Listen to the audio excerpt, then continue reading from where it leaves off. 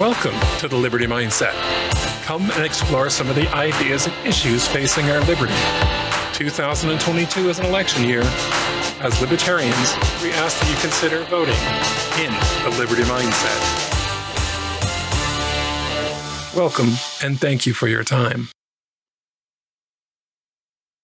All right, I'd like to welcome everybody to our third call-in episode. We've decided we kind of like having the interaction.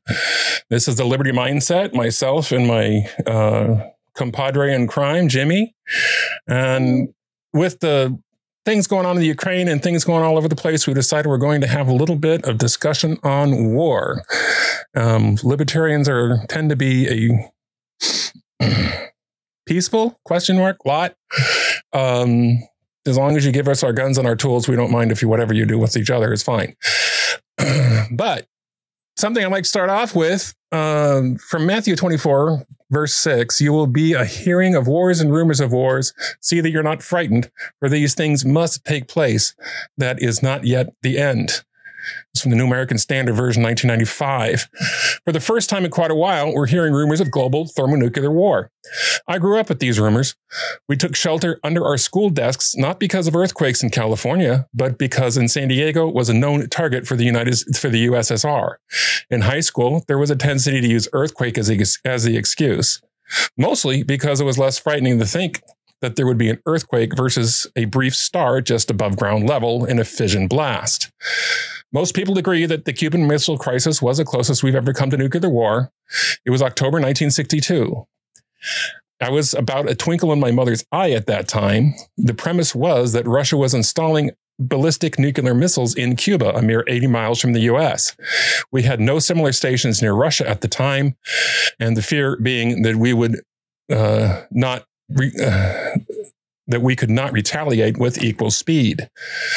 Our current Ukraine crisis is a shoe being on the other foot. In 2008, President Bush and then after that, President-elect Obama agreed that bringing the former Soviet state of Ukraine into the North Atlantic Treaty Organization, NATO, was a good idea.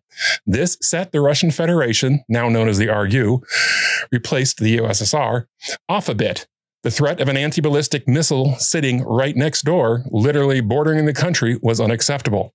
In 2014, the Russian Federation invaded and annexed Crimea, a portion of Ukraine, using impossible to verify elections voted on by the Russian military imported into the region.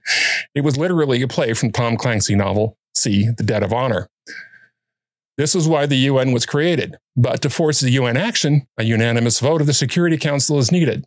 China and Russia are both members of the UN Security Council, so that vote will never pass. Russia views Ukraine as its possession based on the borders of the Tsarist Russians and the old Russian Soviet Union under the Romanov region and also under the Soviet borders. We were startled when Ukraine missiles accidentally struck a small Polish village, killing 2. Original reports indicate that they were missiles from the Russian Federation. Many people, especially elected ones, support the war in Ukraine. The question is, do we stay out or do we get involved? And what does get involved look like? So, Jimmy, what do you think?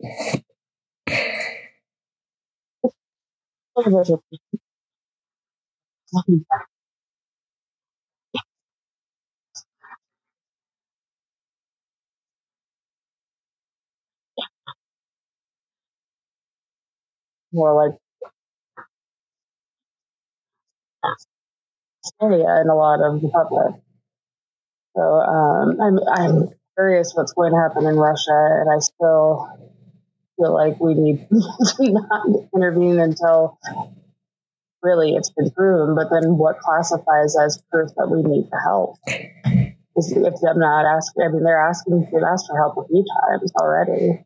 And then what does that help look like? Does that help look like sending troops to defend them, or does that help look like, aid in getting them out of there?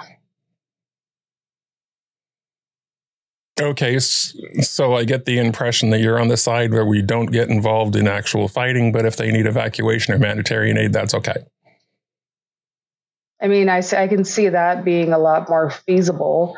I mean, do we really need to sacrifice more people, more for this as we do? Because at the moment we enter, World War III kick in. It's hard to say, but everybody looks at us to fix the wars or because we've started it. So, at what point do we say, you know what, we'll help you, but we can't keep sacrificing ourselves for it? No, I'm all over not sacrificing ourselves.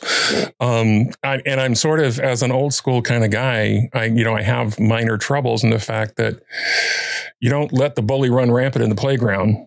On the other side of the coin, I also really don't want to put soldiers on the ground. So I'm $100 billion already is like too much. Now, is there anything else you wanted to draw to the attention before we start letting callers in? We actually have some today. Yeah, I think we should. If people want to step up and chit chat, I think that's great. Let's do it. Okay. And I think, Sheila, you're available now? Hey, glad to speak. Welcome. Your mic? Discuss. Your mic is doing weird things, cutting out and stuff, love. Did you plug it in and turn it on this time?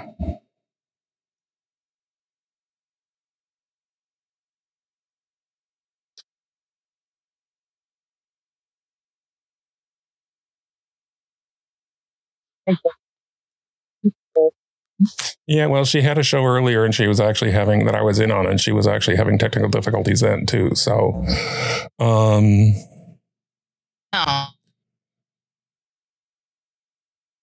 yeah, you sounds like you're having internet issues, actually.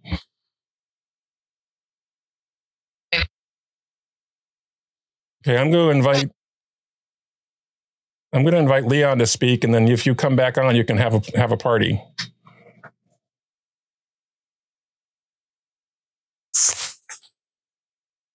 Hello, Mr. Leon. Well, hello. Welcome to our show. Thank you again for having me on. Here's the problem that I see. I see that we're already in it. And you've titled this World War III. I think World War III started as soon as World War II ended, and it never stopped. I think that we went through the Cold War, and that was part of World War III. I think that Korea was part of World War III, Vietnam, Afghanistan, Iraq, both times.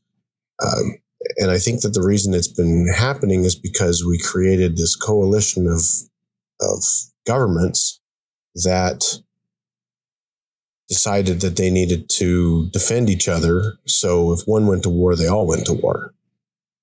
So as a result, we've got this pretty significant sized complex of industry dedicated to war. And then we have people who are intended to have war. That's how they make their money. That's what they want. So they push it. And I would dare say that they would even start it clandestinely. We saw this with Cuba. Cuba, the U.S. put Fidel Castro in power, and then they were pissed off that he went communist on them. And then the Dominican Republic had a communist kind of a revolutionary base, and they put enough pressure on Rafael Trujillo to quash it. As a result, a lot of innocent people got murdered, straight up murdered by their government over it because they didn't want any more communism in the Caribbean. So if we're looking at it in terms of World War III, we're already involved. We've spent far too much money as it is, and there's no way that we can reliably get out except to pull all of we got to turtle up. We got to pull our head and our arms in, and we got to stop in our tail and stop trying to defend everybody and influence everybody and be everywhere at once. But here's how I think it'll end. I think this is how it'll end. I think that the governments will get to the point where no one is happy with the behavior of their government, and all of the people in all of the countries will eventually revolt over their government and reset their governments. I think that's what we're looking at for the end. I don't necessarily believe that it'll be nuclear war. That may be what triggers it. But kind of French Revolution style. Kind of French Revolution style. We're sick of this. We're going to fix it. And that means removing you in whatever means possible. And I can see that. It's a blunt force solution. Hi, everybody. I'm glad my mic is finally working. Thanks for inviting me in, Gregor and Jimmy. Yeah, thanks for coming. Yeah, Jimmy doesn't know you, Sheila. She hasn't been following me around. But yeah, I just wanted to say hello and let you know that I'm not actually a gray New England cat, but I have two. And that's my cat, Sophie. She's my control room producer. You'll hear her coming in, like calling it. She's like, okay, it's been long enough. Yeah. Time to get off the mic. But to respond to what you're saying, I think that revolution is always a blunt force instrument, and I'm really pro policy because you can't throw violence against violence. I mean, we have the greatest war machine out there. The best way to do it is to say we're going to start placing boundaries and invoking what's best in our national interest, and everything cannot be national interest. The spray of insecurity that is worldwide, we are not the answer to the world's insecurity. So we have to kind of reorganize or redefine what is U.S. national interest, and then start slamming down boundaries. And that's going to cut some people off at some point. Some, there are relationships who will understand, who will allow for a positive withdrawal. Others will be very, very unhappy, to say the least. But NATO one of the things that Trump did that I actually felt was positive policy was for him to say, okay, start paying your fair share. You're an economically solvent state. If you don't start, boosting the amount of economy that you have on your own defense, you can throw a few more dollars this way. And I really admire him for doing that, because it forced them to do something other than demand that somebody else pay for their security. Anybody That's else? a smart move. Yeah, I mean, I definitely, I can see both sides here, and I can see, yes, certain countries are going to end up in a revolution, but it really is going to take the U.S. going, you know what, we can't fix everything, and we need to pull ourselves together. I mean, it sounds silly, but we almost need personal time away from other countries for a little bit. I mean, we've got a lot going on with the countries on our borders. I mean, we've got a proto-communist state, to the north, and then we've got this narco-tyranny state to the south. Those aren't threats. Well, yeah, and I mean, I don't see the Canadians coming across our border and trying to conquer us, though they'll try to insult us into it, maybe in a gentle way, and then they'll be sorry. So sorry, eh? But one of the things I wanted to get towards in this whole thing is, and I understand Leon's position is that the only way out is to change the government drastically. I know where he's coming from there. And my feeling is I'm a little bit, having been in countries that were at civil war, even though they were considered quiet civil wars, there is nothing on this planet that would make me want that. And I would much rather see. I need to be clear. I'm not advocating for that. I'm pointing out that that's what will likely You're seeing that as a probable future, not a condonement, but a probable future. I'm not condoning it. Okay, likely could be.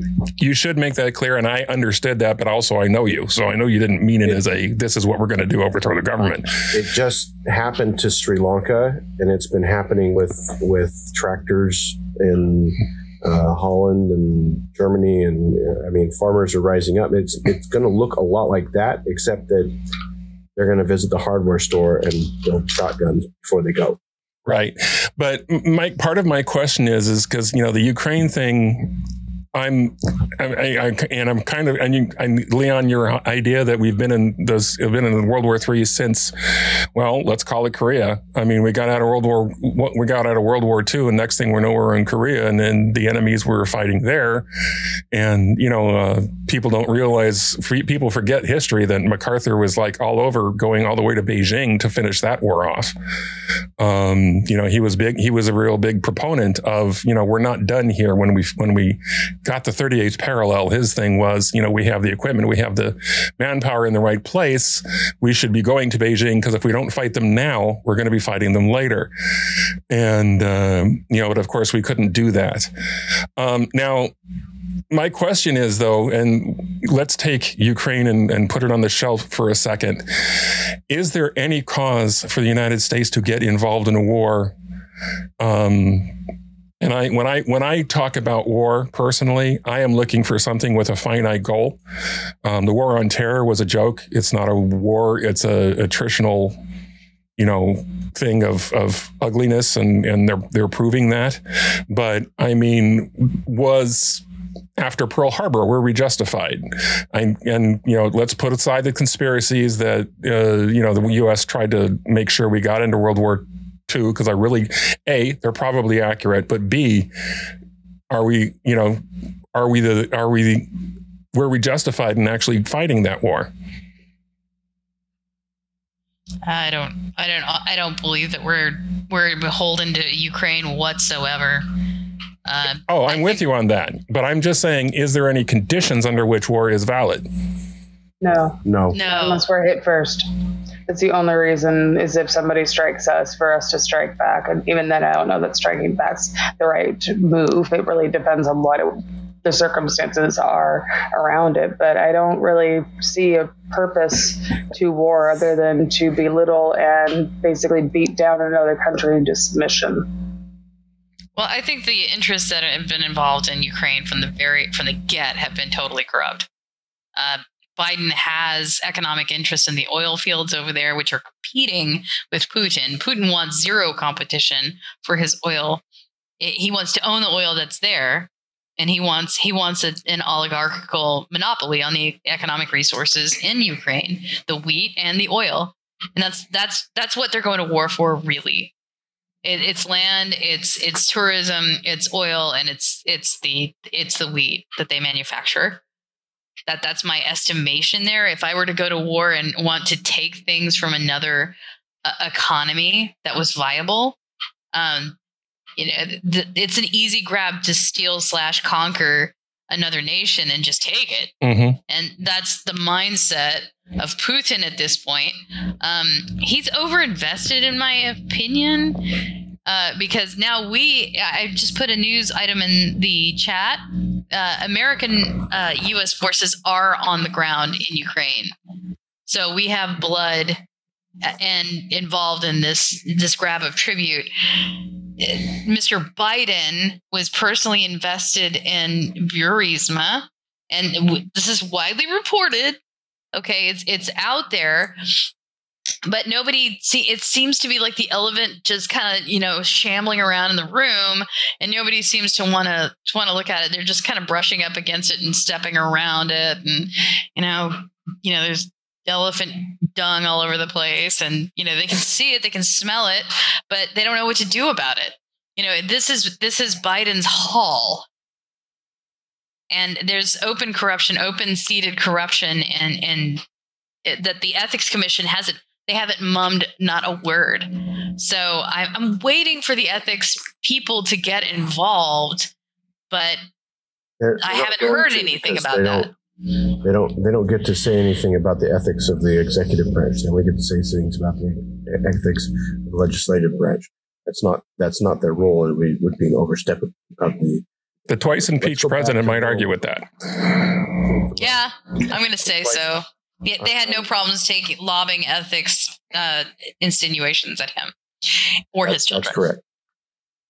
Well, let's go back to Pearl Harbor, though, because that's what we were talking about. And we went back to Ukraine all of a sudden. Tabling Ukraine, not talking about Ukraine, just talking about were we justified in World War II We were justified in a response. Were we justified in waging an entire war that went over the entire sea, entire Pacific to deal with all of that? We were already in the war at that point. We had sent materials and manpower in detached service to China to defend against Japan. They knew that we were helping them because the Flying Tigers were there. And they knew that if they did not attack us and remove the capability for us to respond, that they would have a bigger problem eventually. But what they did is they underestimated the response. And the response was very, very decisive, because once they said, oh, we're going to do this, there were warnings saying, if we do this, that's a really dumb idea, because I think it was Admiral Yamamoto has always been attributed to saying that there would be a rifle behind every blade of grass. And so attacking directly would have been a bad idea, because then we would have been able to be fully invested, fully justified in full investment in that war. It's an argument for a well-armed public, though. It is, and that was the argument for not invading the U.S. at any point. And Switzerland in World War II, Germany never invaded Switzerland, so that's right. Hawaii, that is correct. Hawaii was not a state at that point. We had planes shot down by Switzerland in World War II. I don't know if you're aware of that. Mm-hmm. Well, they were neutral. Airspace got shot down. It did not matter which side they were on. If you broke the airspace, you were going to get shot down. They sent fighters up and they shot you down because you reached their territory. Right. Then I don't blame them, to be honest. Germany. They declared war on us, and I think that got the response that they were looking for, or not understanding they were looking for. That raises a huge question, and an elemental question for the Congress. Did Russia declare war on us, and is an indirect war declaration even necessary anymore? Well, that's an interesting question. Because as we stand now, we have the BRICS organization is developing. That's for those who don't know. That's was Brazil, Russia, India, China, and South Africa. Are making a economic alliance, which is probably going to turn into a military alliance. So we know that Iran is already helping Russia and Ukraine with supplies. Interestingly enough, made from American parts, but that they're not supposed to be able to get. But so the question is, if Russia does something that causes us to accept their challenge of war, and I don't mean declare war on them, but respond in a battle, what the U.S. not what I think is correct, but what the world will probably think is correct. Do we then look at all of the players in that organization and say, if one declares war, did they all just declare war? And that's kind of what you're saying. They're guilty by association. Well, but Russia was actually aligned with Nazi Germany when they declared war on us. So why weren't they the enemy? Well, they changed sides because Nazis tried to attack Russia. They went onto the two-front war that ended up destroying them. There's a difference between allied and a non-aggression pact. That's what Russia had with Germany, was a non-aggression pact, but Germany broke that, and so they allied with the other that's valid. Organizations that were doing that. So that's different. They all both had a hand in wanting Poland out of the way, and they agreed that one was going to attack Poland. But as soon as they went over that border and attacked Russia, that was over. Russia didn't want to have to deal with Poland. They wanted to go after Finland. So that's what they did, is they went after Finland. And so they were fighting on two fronts as well, because Finland was repelling them, and quite successfully, I might add. Mm-hmm. And they didn't have to worry about Poland because Poland didn't have the manpower or material to defeat Germany and Russia. So they focused on Germany and didn't worry about Russia because Russia was busy. And then they lost against Finland, and Germany took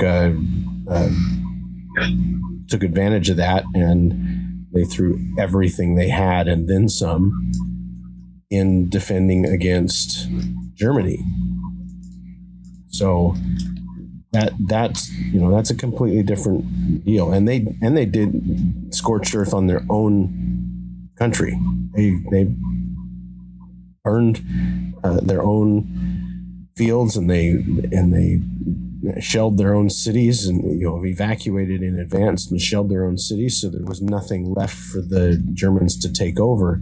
And they even made it to Moscow at one point. And I remember the story being that somebody was really, really mad because there was no one to surrender to the guy.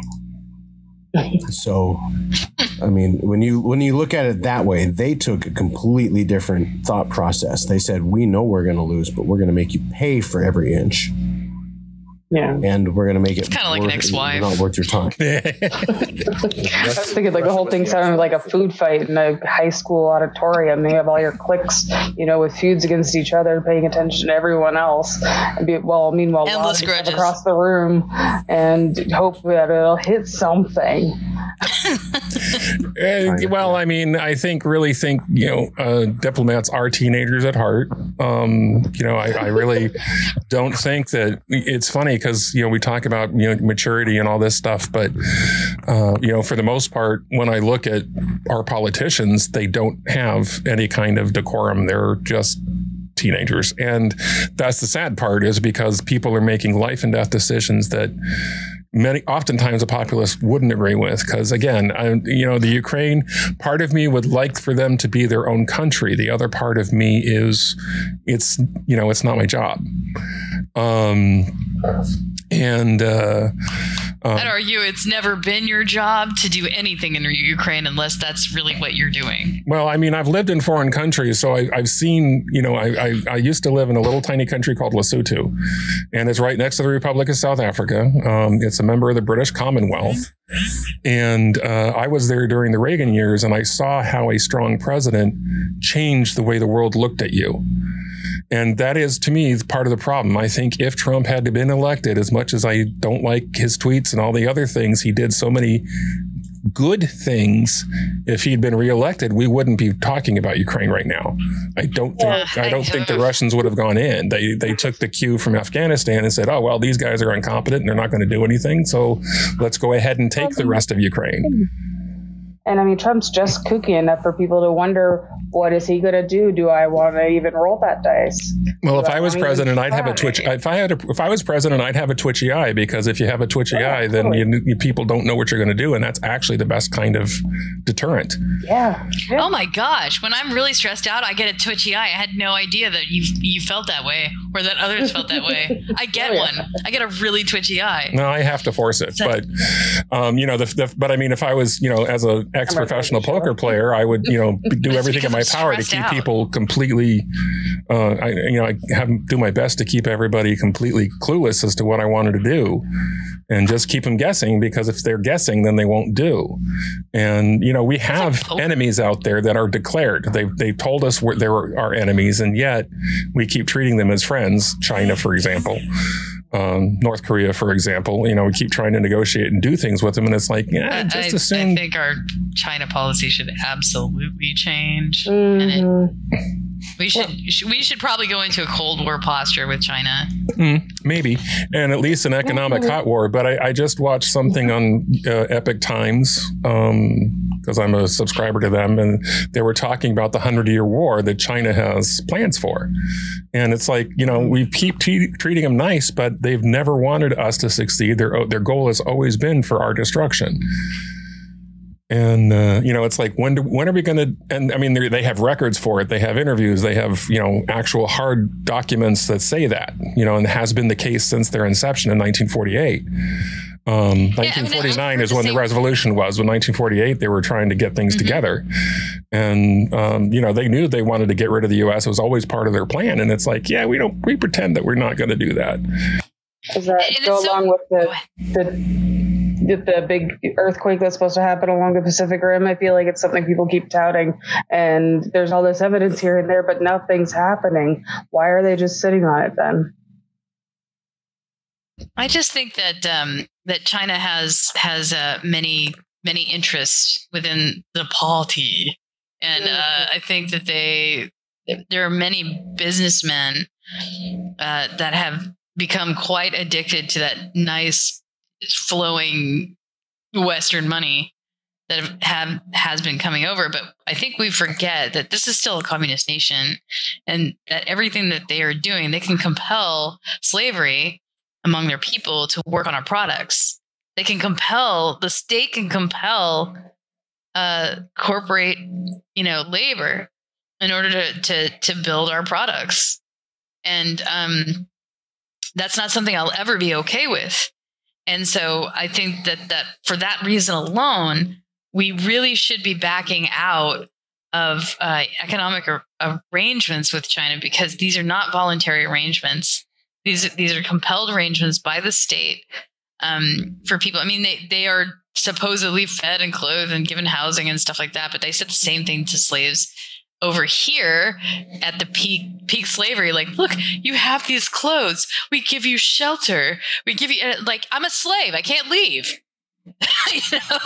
And that's exactly the same compulsion. Like, these people are being compelled to put together products when they would be doing other things like writing books or making music or whatever it is that they wanted to do in a day. And they're being compelled by the state to labor for profit over here, and I'll never be okay with that. But it's really not about me. They're not asking me. But I think that the Chinese fascists over there are really taking advantage of this situation, and we're playing dumb and blind when we shouldn't be, and we're playing patsy to a genocide, open genocide. These are real crimes that are happening right now, and we should not be doing this. We should adopt some sort of stronger adversarial posture, because they are the low grade World War III. And yes, they talk a lot of shit. Yes, they do. But they're not levering bombs. They're trying to do the bloodless war thing right now to keep their uppers happy. They're like, look, we're pushing fentanyl. We're killing a lot of them. We said COVID. What do you want? Business. So, you know what I mean? Yeah. I'm going to invite William in. He's been waiting patiently. So. Oh, yeah. All right, everybody. Can you hear me okay? No problem, William. Yes, we got you. Welcome. Hey, so Sheila, you and I go back a ways. Don't take offense at any of this, but everything you just said, you can say about the good old USA. I'm sorry. The transnational corporations and the international bankers brought that production over to China to maximize. First, North American Free Trade Agreement. Right? What does Spray say about that?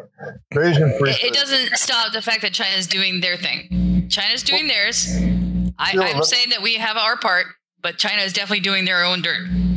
Well, yeah, and William's point is always that, because we opened up China for manufacturing, we're the ones that are encouraging it. But also, as you pointed out, Sheila, it is their gig. And it's one of those funny things where, yeah, we are at least somewhat responsible. Our money helped them build that a lot. And that's why that they haven't attacked us at this point, because they know if we pull out all our money, it's going to be harder on them than it is on us. If our economy crashes, so a lot of other economies will crash. That's why so many people hold their tongues and decide not to go after us. And Leon, I didn't mean to bump you, but if you want to say some more things, check your notifications. You probably have an invite to become a speaker, so you come up to the level that Sheila's on, and you'll have, you won't get affected by the queue. There you go. I'm sorry, William. Go ahead and finish up. Okay. Well, if we look at the World Economic Forum site and we recognize who's been speaking there over the last several years, you see a collaboration of NGOs, politicians to make this all manifest as it is. You have the Belt and Road Initiative they talk about in 2018 about bringing the economic manufacturing and economic power to China. And again, we got the Bayesian Free Trade Agreement, we got the Asian Free Trade Agreement, the Trans-Pacific Pact. This has been going on for decades, this shift of manufacturing.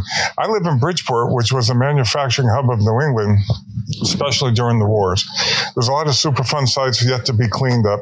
And it's a sacrifice zone. Paul, there's a lot of them. It's not the only one in the United States of broken down old manufacturing buildings. There's no market. The economy's in the tank to even do anything with those buildings because the real estate is it's not worth the cleanup. The feds are not acting. We got the Stratford tank engine factory sitting empty on Main Street in Stratford and a lot of buildings in downtown Bridgeport. The Remington Arms Shop Factory. I mean, this was General Electric, Westinghouse. Sikorsky in Stratford, which a lot of that's been gutted, sent to Turkey. What I'm trying to say is I think when we talk politics and we talk, if we're not taking in the bigger picture of and who really initiated the birth of the World Economic Forum is the Bilderberg Group. And we have all the transnational corporation bankers involved in this whole process. I think we're missing the mark. Quite frankly, when we talk about it in the context I keep hearing on calling on a regular basis. And I'm no expert in... So what is the mark being missed? What I think is, if we're not, okay, let's look at the World Economic Forum, Great Reset agenda, transhumanism, central bank digital currency, of which you have all countries on board with, the World Health Organization. There are, my God, we have, they're incorporated in their agenda. We have, Trump spoke at the WEF, 2000, I can't remember, was he 2020 speaker? Yeah, Z speak in 2017, 2021, Bill Gates 2022. That's the tip of the iceberg. We have their young global leaders, which of course, Klaus Schwab brags about penetrating world governments. Macron, for example, Trudeau, just to give two examples. We have the global influencers. You combine the young global leaders to the global influencers, you're up to roughly 5,000 around the world that are shaping the policies of global transnational geopolitics. That's where I think we need to be speaking. Let me say something. No Chinese person, no Mexican, Guatemalan ever took a job from America. It was given away by corporatists. Okay. Leon, I know you want to say something. I've got to point this out. I'm a corporatist. I own a corporation. Everybody who is smart is a corporatist because it protects their personal assets from their business assets and their business actions. If you're thinking that it's a corporate thing, you need to stop thinking it's a corporate thing. It's a cheap thing. It's a thing that is caused by government with the idea that you need to have a minimum wage. You remove the minimum wage, you make it so that the U.S. can compete at labor prices, and then you can talk about whether or not the business went across the ocean to China. That's the problem. Always been the problem. It's never been a corporate entity that's done it. It's always been a government entity that is screwed with a corporate entity that says, we have to deal with our shareholders. I have a corporation. I just happen to be the only shareholder right now. I wasn't the only shareholder. They quit. They moved on. But if you're going to tell the people that it's the corporate person that does this, it's not the corporate person. They are trying to make money. The way they make money is to find the cheapest way possible to get the materials that they need. And that means they're going to order it from a container ship from China. That's how they're going to do it. Why? Because China does not have $16, $17, $18, $20 an hour minimum wages. We don't have to pay people $20 an hour to sit in front of a textile mill and watch a shuttlecock go back and forth across that mill weaving fabric. We don't have to do that. We can send that job to China, or they can pay somebody a penny a day to do the same job. You're suggesting they'll be happy for it. That's the problem. I completely disagree with you because my father had a bicycle business here in Bridgeport, Spoke and Wheel, for 40 odd years, a small business. And I saw how that got ruined by outsourcing and all the like of what you're saying. Let me say this. You tell me what a living wage is here in the United States. You're suggesting that we compete on the world stage where Delphi, for example, outsource all the work in Flint, Michigan to Mexico to the equivalent of $3 an hour because you want to maximize profits, my friend. Oh, Plast. I'm sorry. Oh God, William, where'd you go? No, it was me. I hit the wrong button. I'm sorry, William. If you want to come back, please do. Lance, it's your turn. I'm so. Well, just a couple quick facts. What you were saying, hold on a second, Lance. Let's let Sheila finish. Oh, I just wanted to say, as a point, if we economic interest has to, corporates are always going to look at. They're not going to give a crap about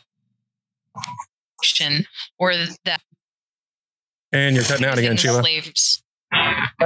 Sheila, yes, it's sad that corporate's just going to care more about the bottom line because they're looking more at the numbers and the production rates than they are at the people and the situations in which they outsource to. Sure, yes. But as an individual, that's can be frustrating. I can see how it would be. Nation states are held to bottom lines. There's a baseline, and the fact that the UN is up. The fact that the South. We're only getting every other third word. Sheila, you're only getting every third word. Okay. So, Lance, what did you have to say? And then after you're done, we'll let William back on because I apologize, William. That was my bad. I'd like to have an extended back and forth, but I'll be very brief, because I'm just entering the cuff thing here, right? The richest country by far in the history of the world is the United States right now. The OECD countries, that's about 40 countries, Chile, Colombia, not just the G7, not just the G20. We're at the middle of the pack at best. We're either in the middle or mostly at the very bottom. Infant mortality, all of these things.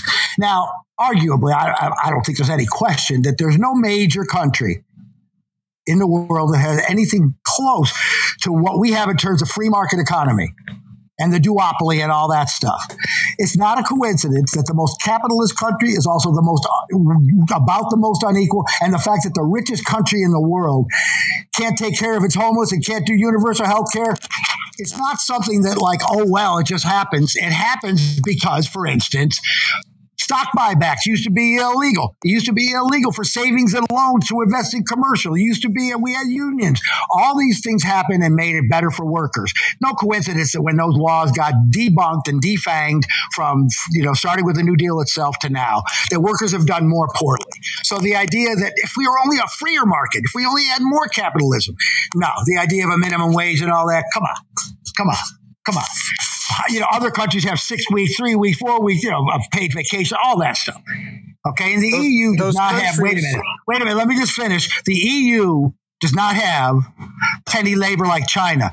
Somehow, even with all how fucked up they are in Europe, it ain't no utopia, but they still get a guarantee way. They still get cheaper free education. Every country, including Chile and Colombia, by the way, not just EU, has universal health care. The fact that we can't do it is bullshit. And you can't tell me that the most wealthy country in the world can't get it done if they wanted to.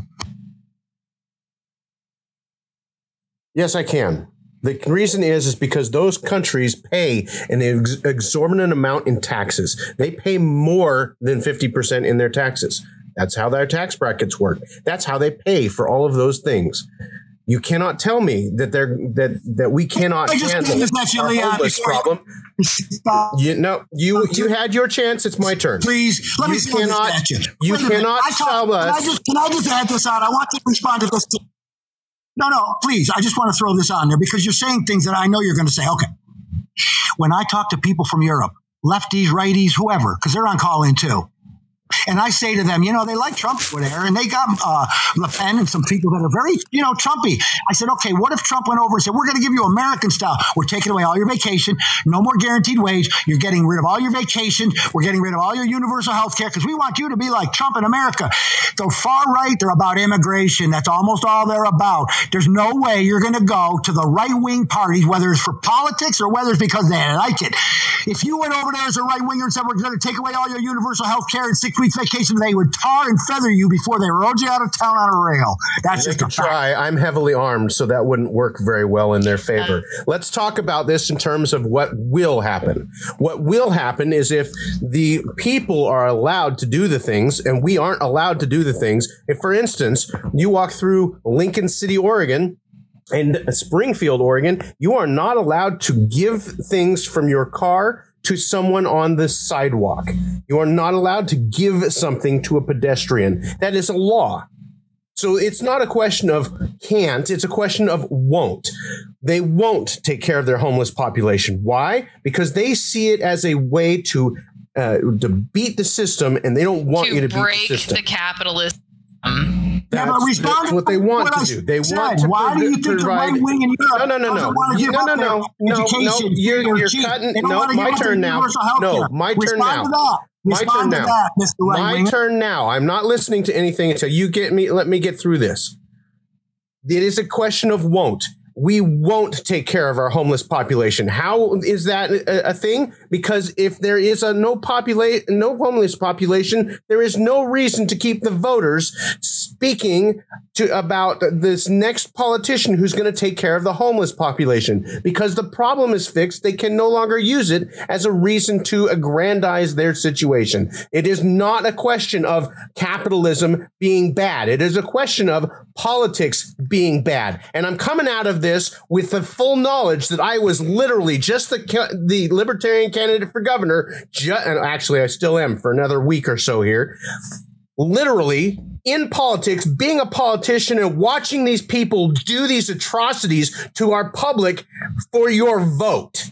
It has nothing to do with money. We have the money and we have the methodology to do it. But the problem is that we want to take it from one person and give it to another for free. And there's the problem. It's theft of your money coming out of your pocket by a government fund for the express purpose of making it a point to keep your money under Trump and your vote. It has nothing to do with the candidate, period.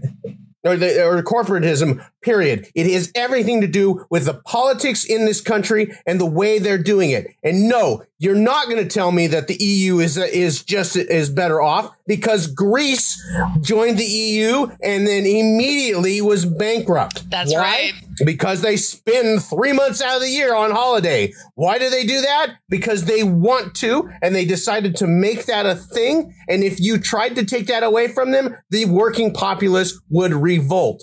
However, do you have to have it in the code, in the law? No, you don't. We could remove the minimum wage law right now, and people would say, I'm not working for that. You were just paying me $15 an hour. I'm not working for anything less than $15.75.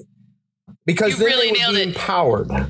They would be empowered. I have not worked for minimum wage for the better part of a decade. Why? Because I know that my wage earning capacity is higher than minimum wage, and I will not take a minimum wage job, not for any reason. Period. It's not a corporate issue. It's a person not understanding that they exist and they have all of the power to beat the corporate issue, and they could say, I don't think I'm going to work for this job. And now we're seeing that happen. In Newport, Oregon, there is a sign, a banner across the McDonald's saying we're going to pay $17 an hour. And down the street at Taco Bell, it's $17.25. Why? Because they can't keep people there long enough to take that money. They are so completely out of power there that they have to bribe people to come work for them by exceeding the minimum wage by almost $3 an hour. Lincoln County is not a $15 an hour county. It's a $12 or $13 an hour county. So they're having to do ridiculous prices because people won't work for them. That's the problem. And if you're going to apply it to a corporatist attitude, you're going to lose that argument every single time because it's not their fault that you don't know how to negotiate a wage. Okay, I'm going to let Lance back on. Lance, I do request that you don't talk over everybody. This is your turn, so go ahead and take it. Right, of course. The minimum wage guy at McDonald's, you don't need a minimum wage, $7.25, because he's going to go in there and say, "Hi, I'm 16. I never had a job before. It pays $5 an hour, buddy." "Oh no, but I need minimum wage. I need to have a living wage of $13.25 an hour." How far do you think that's going to go? The idea that people have an opportunity to negotiate their wages. Oh, and guess what else? Guess what else happens? At the high levels, when you go into a company and there's lots of tech secrets, they make you sign a pledge that you won't go to work for a competitor. It'd be too easy to go and learn one company's secrets and take them to another. Now they do it with fast food workers. They blacklist. You work for the wage I want. Go try to get a job at Wendy's. You don't think I'm telling the truth? Go look it up. But you still haven't answered this. Why do you think those Trumpers, they like Trump in Europe sometimes? I'm talking about Marie Le Pen. I'm talking about, people like that support her. They aren't giving up their wages, their free education, or their all of their free health care, regardless of the high taxes. And guess what? They're not giving it up. When you tell them, "Hey, we're going to make your taxes low, but you're going to have to negotiate on the open market for education. You're going to have it be like America. You're going to have to take out student loans. You're not going to have any more free health care." Buddy, you're not answering that. Answer that directly. Europeans on the far right, this is just a fact. Go ask people that are from Europe right now, left, right, or center.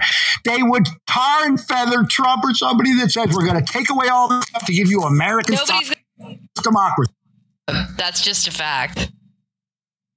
For Trump, we don't do that anymore.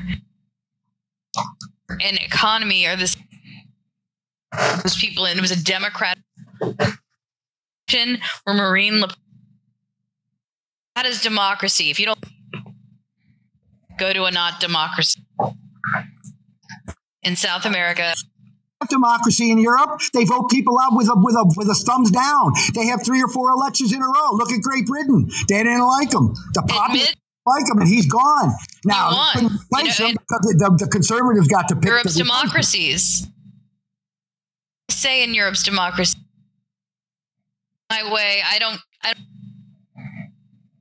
and I don't prefer. Wouldn't that be some weird? They were. Is it me, or is Sheila breaking up? No, Sheila is breaking up. I'm sorry, Sheila. I don't know what to say. You are breaking up. Can you hear me now? It's broken. It's like you're having an internet issue. My God. I think you have a bad case. Lance, can I ask you to let William come on for his turn, or do you have something else you need to do? Well, I mean, why don't you make him a speaker, and I'll mute myself as a caller. Then we can both That's because that's not the way the game works. William can come on as a caller, and I'm just making sure you're done before we move on. Oh, whatever, man. That's not okay. I didn't know. Some people do that when they want to engage everybody. They keep up one caller, make the other speakers. I'd like to have a back and forth because I know how to mute. As much as I can interrupt someone, I know how to mute. But anyway.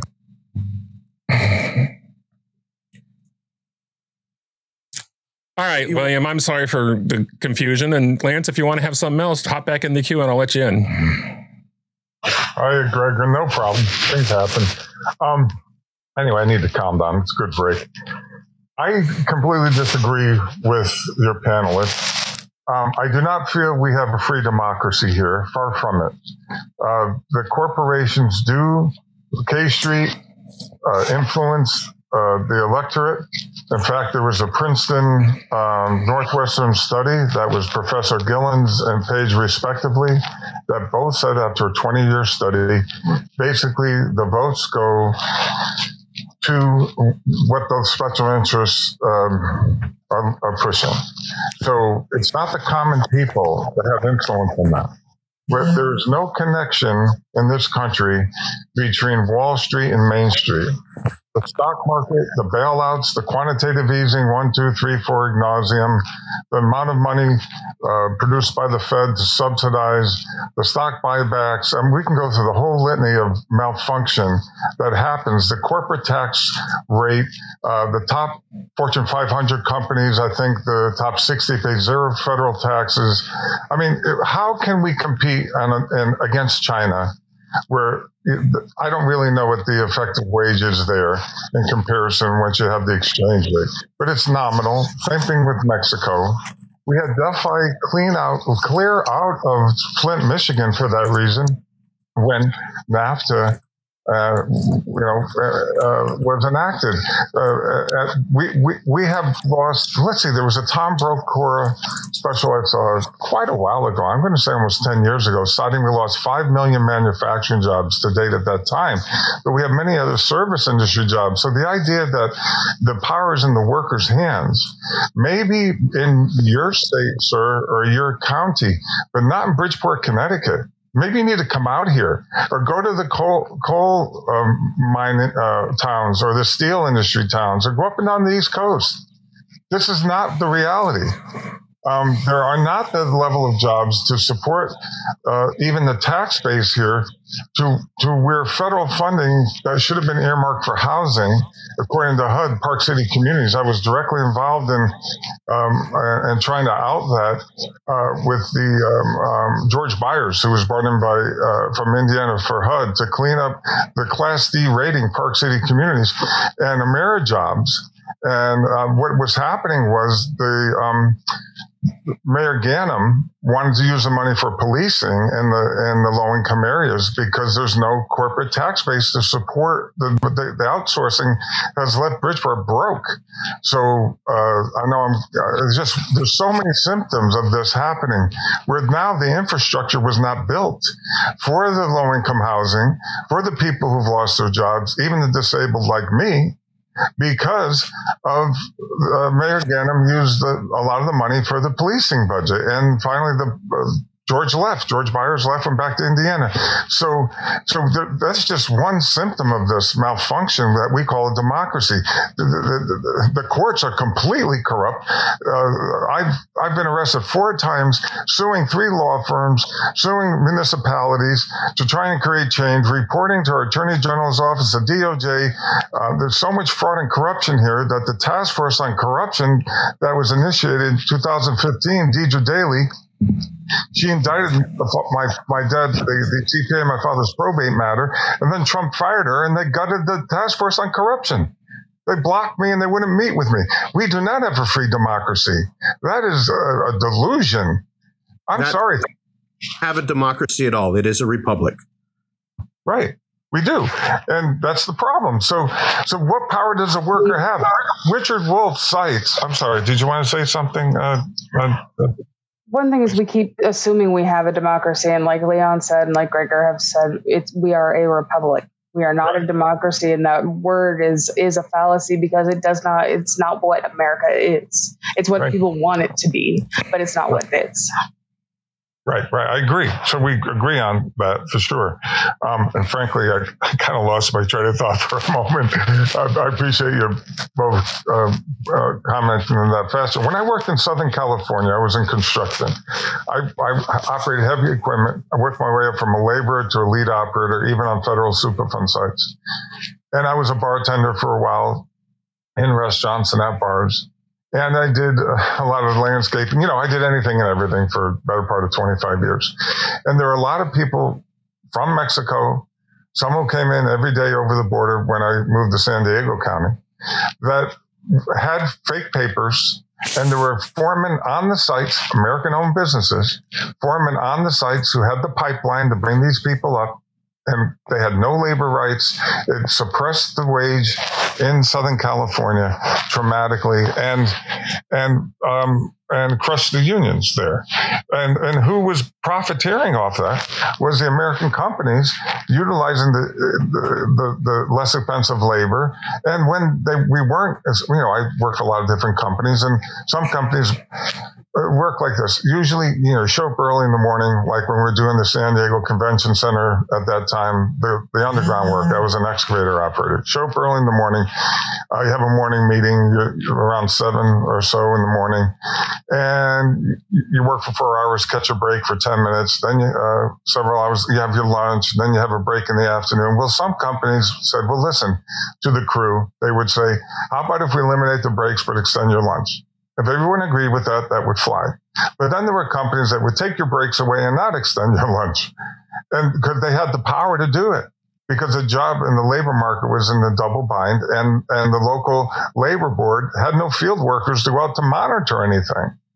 And fortunately, I was a good enough operator. I would just stand my ground and get laid off and get another job. But I left behind a lot of undocumented workers that they were profiteering off of. And part of the thing for me was standing up not only for my workers' rights, but theirs. And so this is the problem. The American corporate class, a lot of them, even here in Bridgeport, we had an issue where we had Fields was a company brought up from North Carolina. And I go down in the morning. I was staying at Extended Stay for quite a while, Extended Stay. And I spoke a little Spanish, not very much. I learned in Southern California. And these guys were working 7 days a week. And no one on the crew was speaking English. They're all speaking Mexican.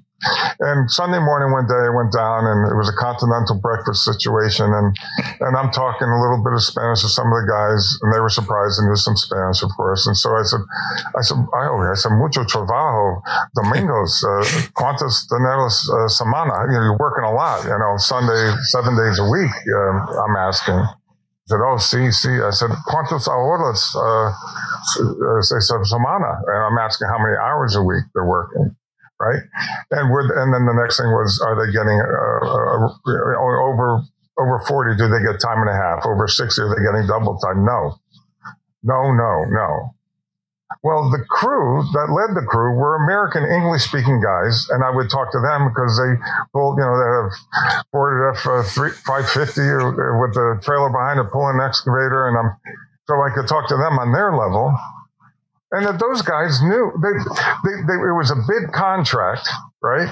So they lowballed the bid, and then they use these undocumented workers, and they're lowballing and they're shorting them. Don't tell me that we have power as workers, because there's no way in heaven's green earth. Now, at the time, I was already disabled and unable to even want to work, but I wouldn't want to work for a company like that. And that was here, even in Connecticut. And so that's been my experience. So I share it because I know there's a lot of other people, including possibly Lance or anyone else who's worked in construction, when I was tending bar. Most of the dishwashers were undocumented people who barely spoke any English. And because I learned a little Spanish on the job sites, I was able to talk to them a little bit. And I would tip them. I was the only bartender tipping the dishwashers. We're making very little money. Okay. And but that's not my job to do. And one last thing I want to say. Richard Wolff talks about what a real living wage is in America today. He said if it was a single income household with 2 kids, it'd have to be $40 an hour. If it was a double income mother and father with 2 kids, it'd be $25 an hour. My father bought his house for $16,000 in Trumbull, Connecticut in 1960. He sold it some 47 years later for nearly $480,000, a little less. But for sake of simplicity, that would be a 3,000% increase. There's no way the wages have kept up anywhere near that when you include the cost of inflation and adjustments for all those things. So Richard Wolff is correct. And not to mention that the Consumer Price Index is a total fraud. No one can tell me that if you incorporate the cost of housing increases along with everything else we're seeing, that the CPI has any reality in the world. I'm sorry, go ahead. You want to say something? Is it Richard or Lenny? I can't tell. Leon. Gregor is Leon. I'm going to ask, though, if you go ahead and was there anything else you needed to cover, William? Because I really wanted to get Lance back on. And then he's going to, I'm sorry, Jenny, he's probably going to be the last caller Oh, okay. Well, the last thing I would say was a Spoken Wheel bike shop. The fellow who worked for us for decades bought it. I didn't really want to do it. I did other things in California. We used to have 6 employees here in Bridgeport, Connecticut, Spoken Wheel. My mom got to stay home, raise the kids. There were my stepsister, actually 4 children, including my stepsister. So, do you know it was foreclosed on during the pandemic? Chris got behind in his taxes. He bought the building, bought the business, bought the building. The estate was carrying the note. And the reason I tell the story is he got behind in his taxes. A lot of people did in Bridgeport, the economic forces and all it would take a while to get into. But the point I'm trying to make is that because he was behind on his taxes, during the CARES Act, during the pandemic, he got foreclosed on. They stole the equity. The appraisal for the building 2 years before the pandemic was $225,000. It was foreclosed on for $51,400. We do not have anything that I could do about it, or that Chris could do about it, or anybody, because I'm disabled. My SSDI is $803 a month. I didn't apply until I had been disabled. The judge found me retroactively disabled in 2012, Judge Boyd, March 2012. I didn't apply because I didn't know how the system worked. I had some money until 2017. Let me tell you something. They only go back 10 years from date of application. My SSDI is based on 37 months of income, not 120 months. And so Bernie Sanders noted, and USA Today, 10,000 people a year die in this country just trying to get their SSDI. That's what was reported. So we have many problems that can't be solved by the workers. If that could have worked, we'd be seeing equity, which we don't. So anyway, okay. Thank you for the time, Gregory and panel. I appreciate it. All right, William, you have a great day, and thank you very much. You're welcome. Thank you. Bye.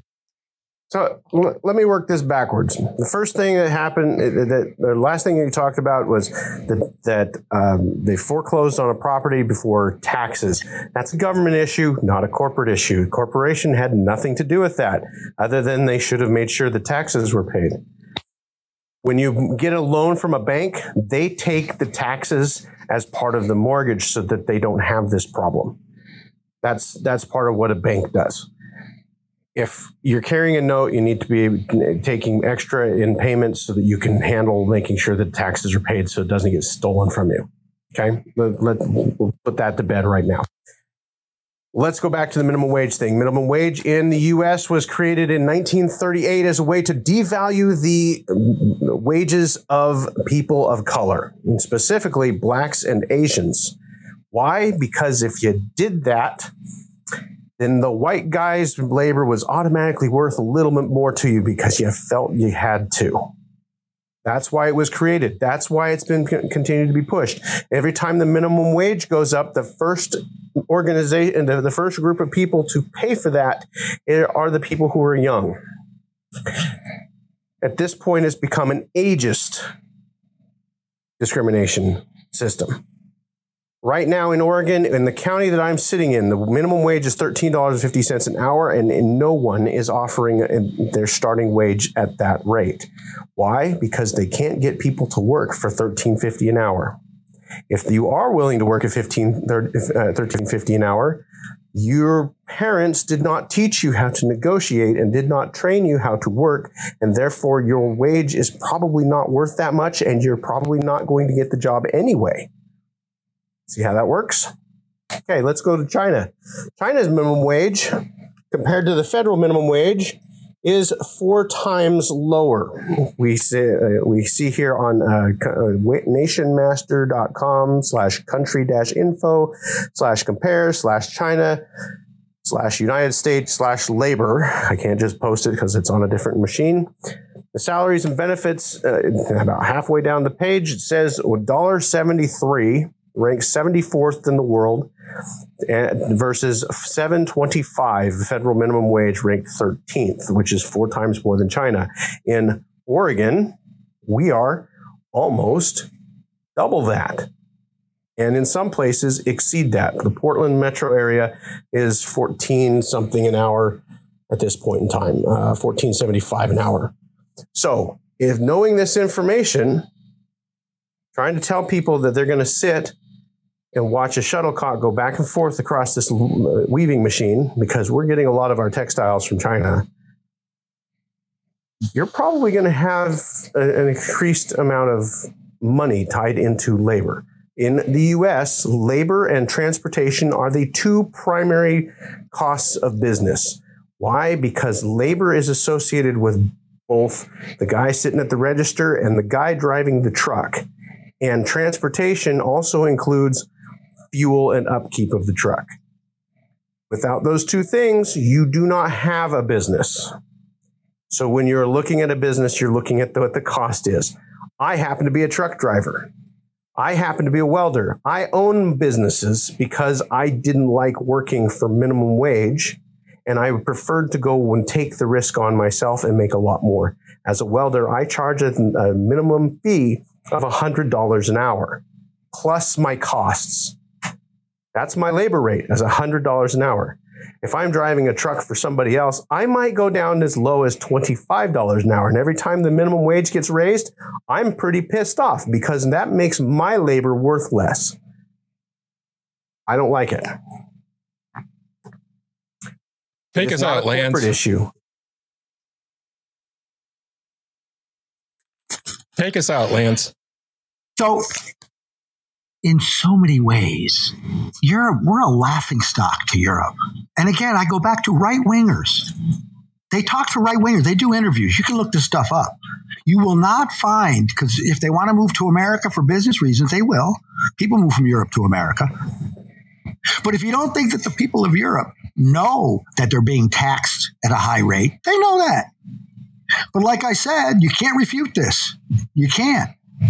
They think we're a bunch of idiots, that we take this shit and don't have universal health care, cheaper free education, et cetera, et cetera, et cetera, and why we're 30th to 35th out of the 38 countries of the OECD. That's just a fact. And by the way, between the two parties, that's all we got. Oh, you got Angus King from Maine and Bernie, right? They caucus as Democrats.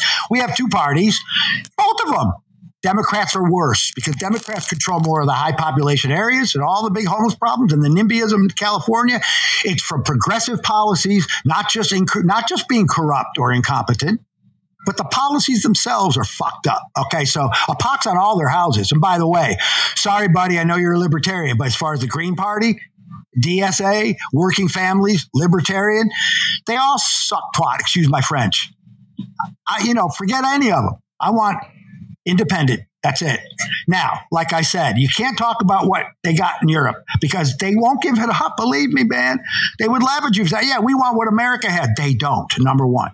Number two, we're not a republic or a democracy. Anybody that thinks that any of the 535 people, frankly, you know what? I'm certainly not a far-right person. Okay, I'm a lefty in general. I'm heterodox. I have independent thoughts, but I wind up on the left on a lot of things. What I'm saying is that,